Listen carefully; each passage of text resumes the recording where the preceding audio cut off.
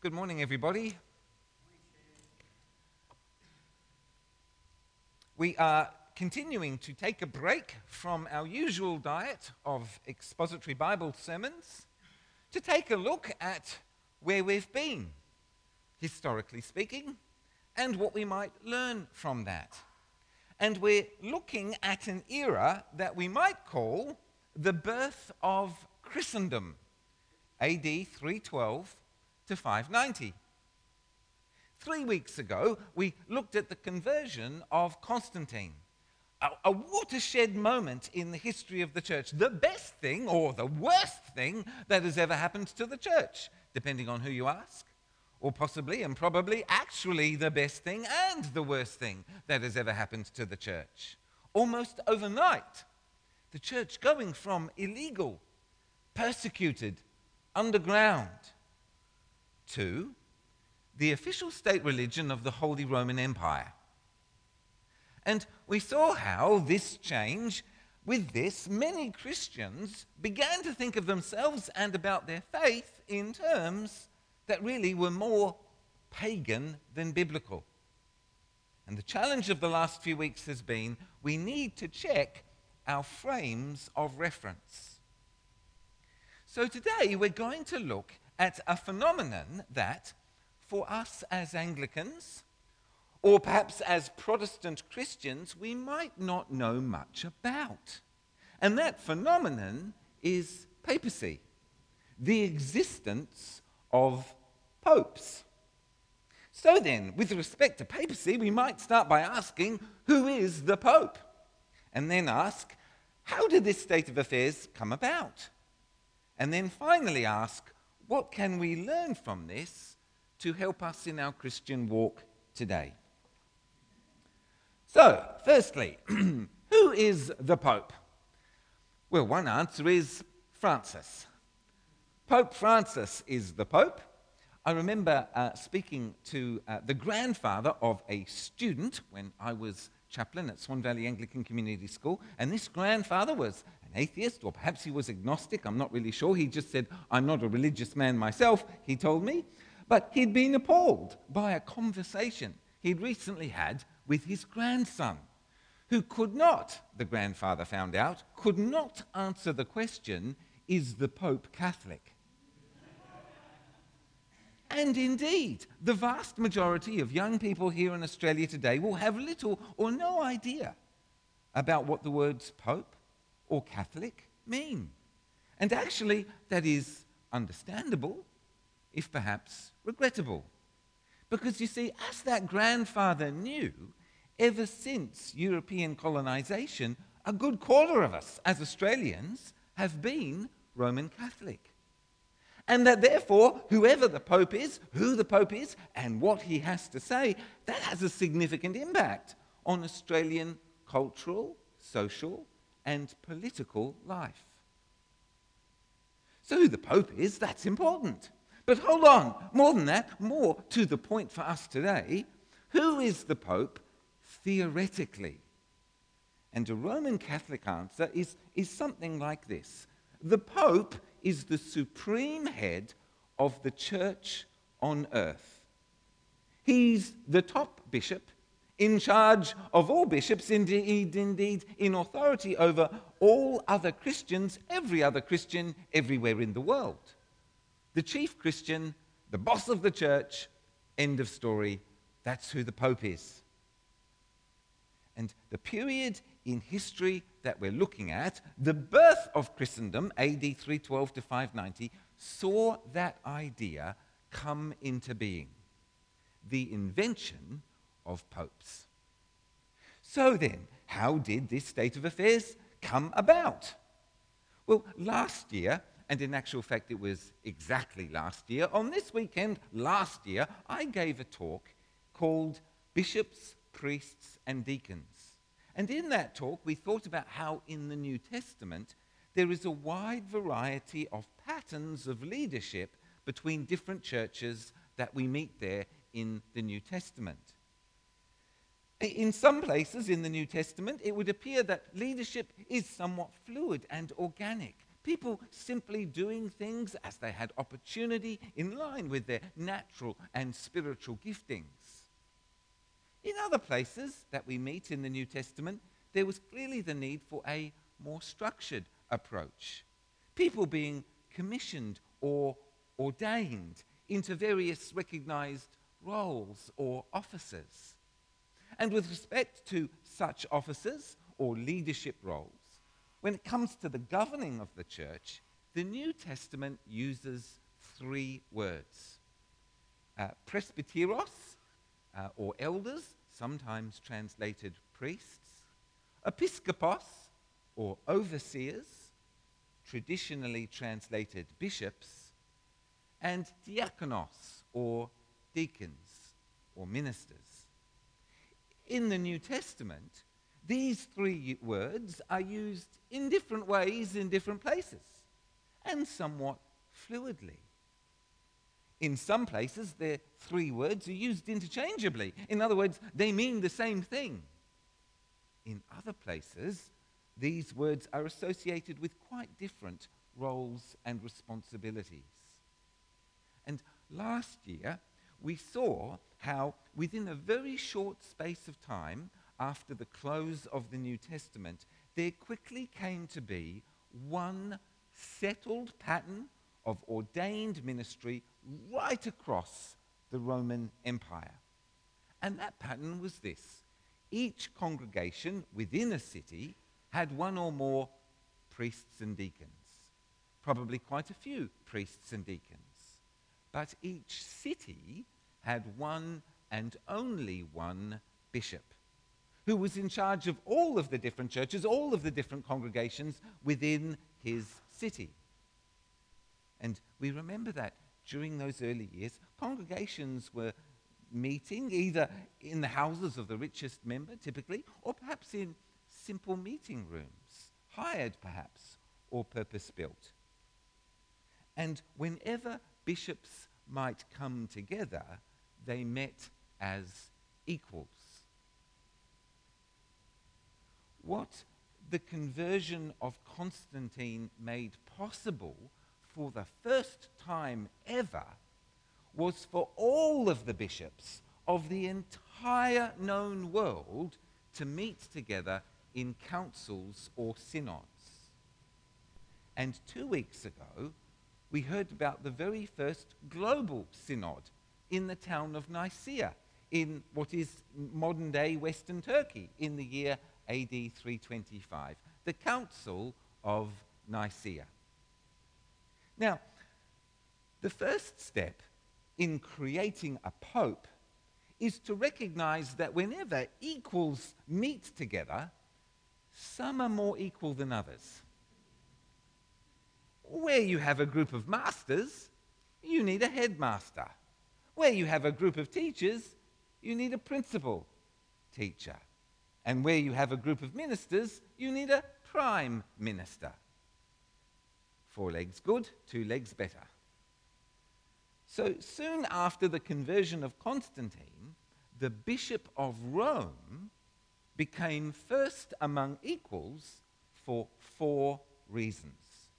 Firstly, Rome was, in the early 300s, the imperial city, the so-called eternal city. Seeing it was the capital city of the Roman Empire, it was natural, if indeed entirely unbiblical, it was natural for the bishop of the first city of the empire to have a certain unequaled gravitas or authority.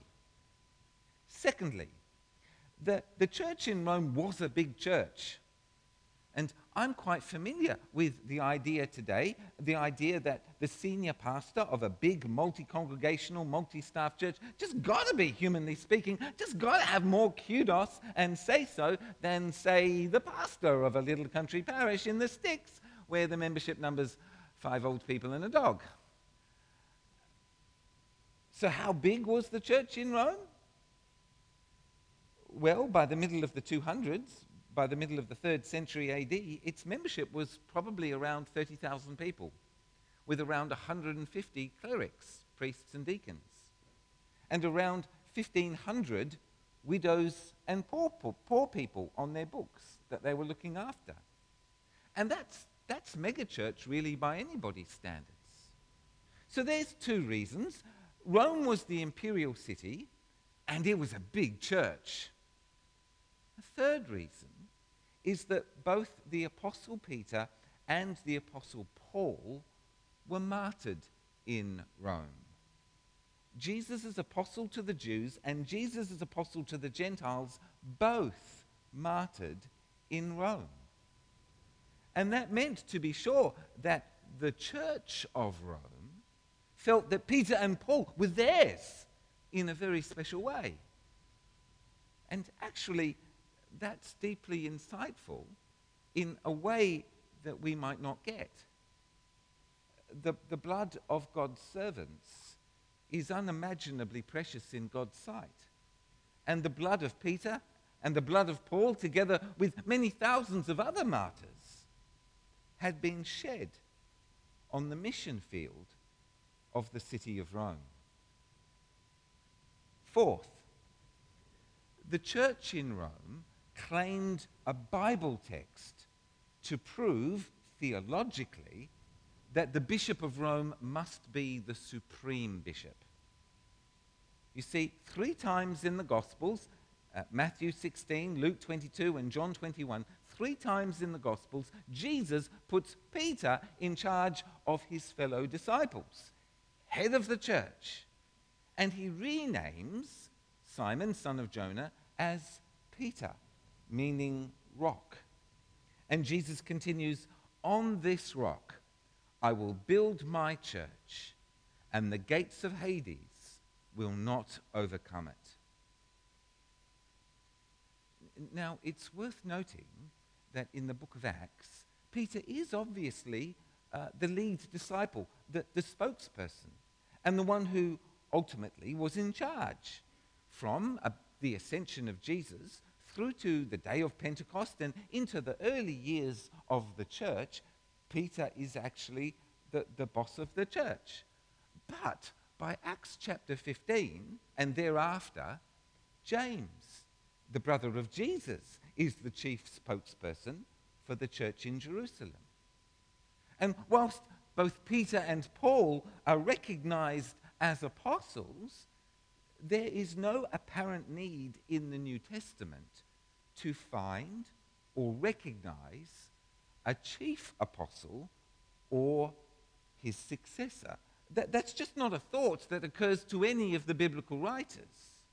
Jesus is the head, and he will build his church. Nevertheless, the church in Rome argued that Peter was always the head honcho and that his authority must be the legitimate inheritance of whoever succeeds him in that office, Bishop of Rome. In other words, the Bishop of Rome, whomsoever he might be, continues to be the rock upon which Jesus builds his church.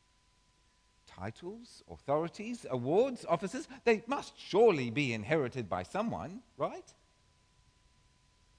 Well, just to point out the obvious, that's pagan thinking and not biblical thinking with respect to leadership and authority. It's an idea that makes about as much sense as, say, claiming that King Henry VIII is the supreme head of the church in England. In other words, it's dangerous nonsense. So that's 4 reasons why the Bishop of Rome was considered top bishop, boss of all Christians everywhere, Pope. And by the way, the word Pope is derived from the Latin word Papa, father. And we're nearly there. We're nearly there now with respect to understanding the concept of Pope and how this state of affairs came about. But in order to understand the Pope deal even more fully, we need to meet Leo, Bishop of Rome, from 440 AD to his death in 462 AD. Sometimes Leo Bishop Leo is known as Leo the Great or Pope Leo the First. Leo was born a Roman aristocrat, and he was deaconed in his early 30s. He became well known across the empire for various theological contributions he made to the discussions and disagreements of his day. He was a staunch supporter of theological orthodoxy and a capable opponent of heretics. And so he was unanimously voted in as Pope by the people of the Church of Rome upon the death of the previous Pope. Now, during this time in history, the Roman Empire was crumbling. It was a mere shadow of its former self. And in AD 452, Attila the Hun was advancing on Rome. Coming with his armies out of Central Asia, he'd already advanced up the Danube into Western Europe, causing panic and mass migration. Crossing the Alps brought him into northern Italy, and from there he and his troops advanced south, meeting little resistance. The Italian military fled, as did the general populace.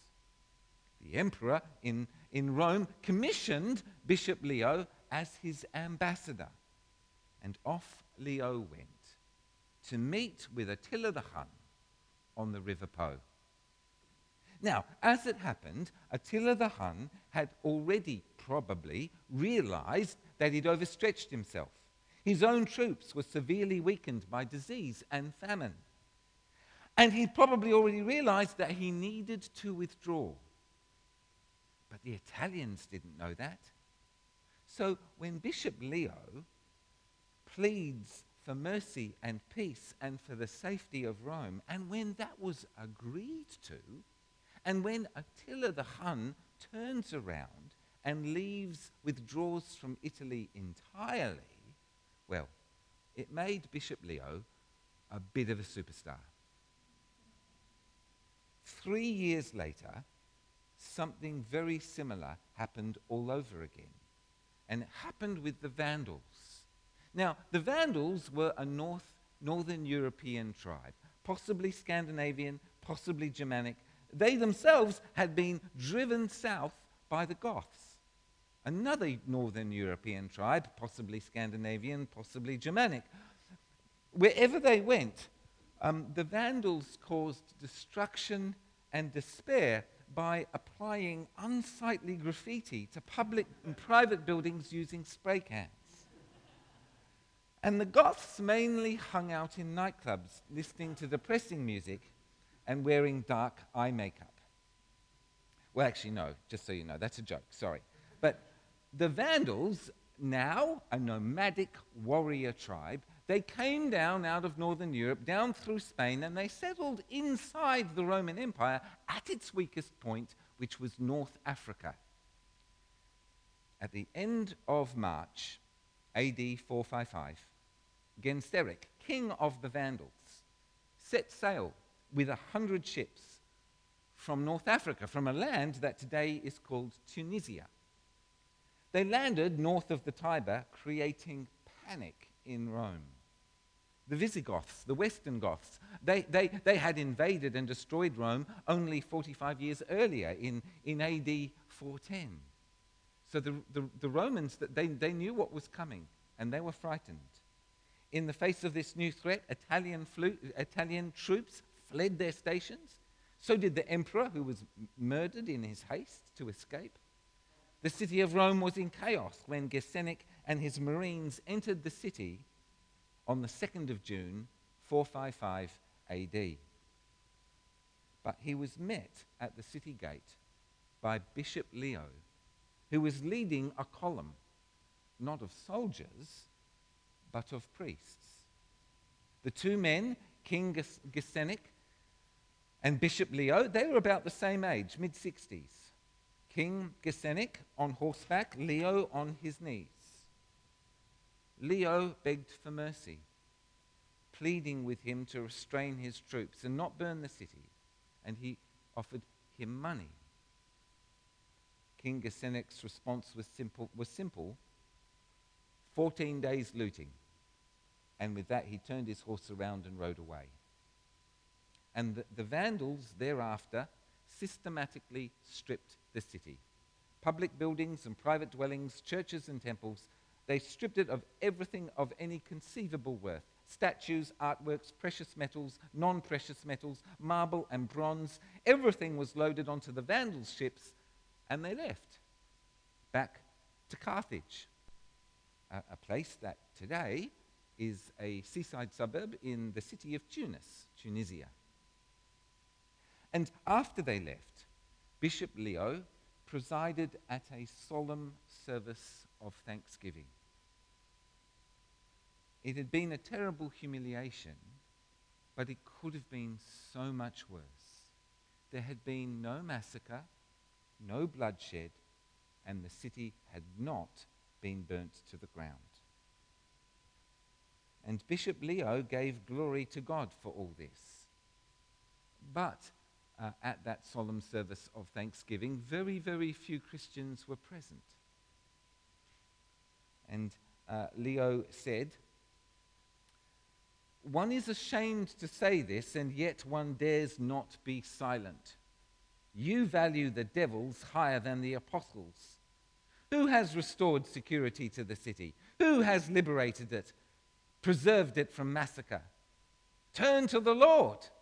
Acknowledge the miracles he has manifestly wrought on our behalf, and describe our liberation not as the godless do to the influence of the stars, but to the ineffable mercy of the Almighty, who has softened the rage of the barbarians."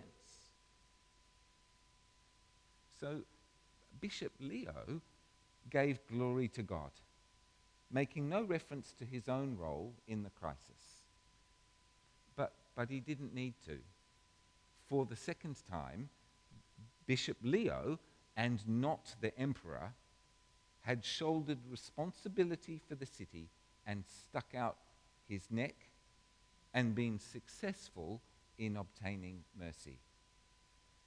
The authority of Peter seemed to be manifestly present in his ministry. Thus, the world of that time was won to the idea that the Bishop of Rome was the supreme head of Christ's church on earth, the Pope.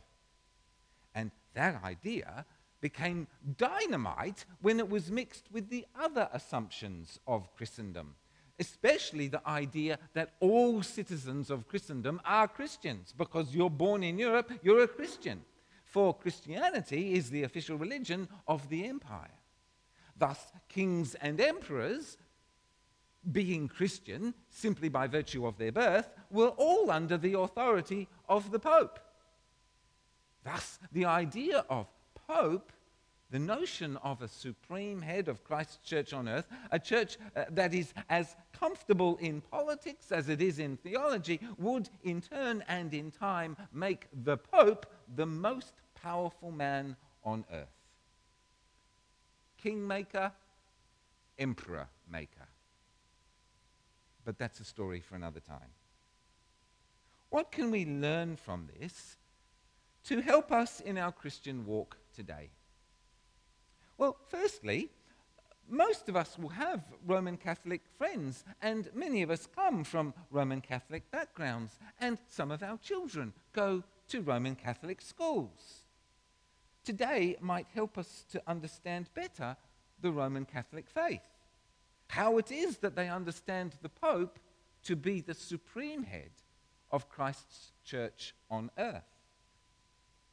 We can now see that the assumptions behind this notion are indeed a mix of pagan ideas about leadership combined with biblical ideas about Peter. Second, we can perhaps be a little bit more self-aware as Anglicans. For the Anglican Church, at the time of her conception, sought to replicate the leadership pattern of Roman Catholicism rather than to critique it. Archbishop Thomas Cranmer, Archbishop of Canterbury during the reign of King Henry VIII, he advanced the notion that the King of England, rather than the Pope, should be the supreme head of Christ's church in England. Those who refused to sign the parliamentary bill making it so, those who refused to sign, most famously Sir Thomas More, died. Then Sir Thomas Cromwell helped King Henry VIII vandalize the monasteries and churches of England, stripping them of their assets and wealth and land. As supreme head of the church in England, no one in that land was free to disagree with King Henry VIII on matters of theology. That was treason. One could perhaps try to persuade him, but never to contradict him. He was, as supreme head, infallible. For the notion of a supreme head has always meant one who settles disputes about Christian truth whenever the nature of Christian truth is being disputed. Queen Elizabeth I thus became supreme governor of the church because, being a woman, she couldn't be head.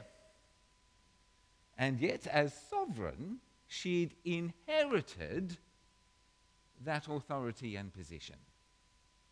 So too today, Queen Elizabeth II, Queen of Australia, holds the titles Defender of the Faith and Supreme Governor of the Church of England. Under her is the Archbishop of Canterbury. Under him is the Primate of Australia. Under him is Archbishop of Perth, Kay Goldsworthy, and her assistant bishops, Jeremy and Kate. Under them are the priests and deacons of this diocese, including me, who is absolutely nothing at all remotely like first among equals. So be very careful telling your Roman Catholic friends that you don't believe in the Pope, lest your friend point out to you that you too have a Pope, and that she's a woman. I'm just saying. So then, perhaps we can ask ourselves, does the church on earth need a supreme leader at all? And if so, what should their ministry look like? And if not, if we don't need a supreme leader, then why not? Third, recognizing that the Bible leaves many, many questions about forms of leadership unanswered, we should nevertheless be very clear in our minds that the Bible answers very clearly the question about the nature of leadership. Yes, the manifest authority of Bishop Leo was in his preparedness to speak the truth and to oppose false teaching, and in his preparedness to stick out his neck for his people, in his preparedness to be crucified for his people when they were under threat. And seeing as Jesus was crucified before the creation of the universe, wherever the crucifixion principle is obeyed, willingly or unwittingly, there is enormous power and authority manifest there. For Jesus said, "You know that those who are regarded as rulers of the Gentiles lord it over them, and their high officials exercise authority over them. Not so with you.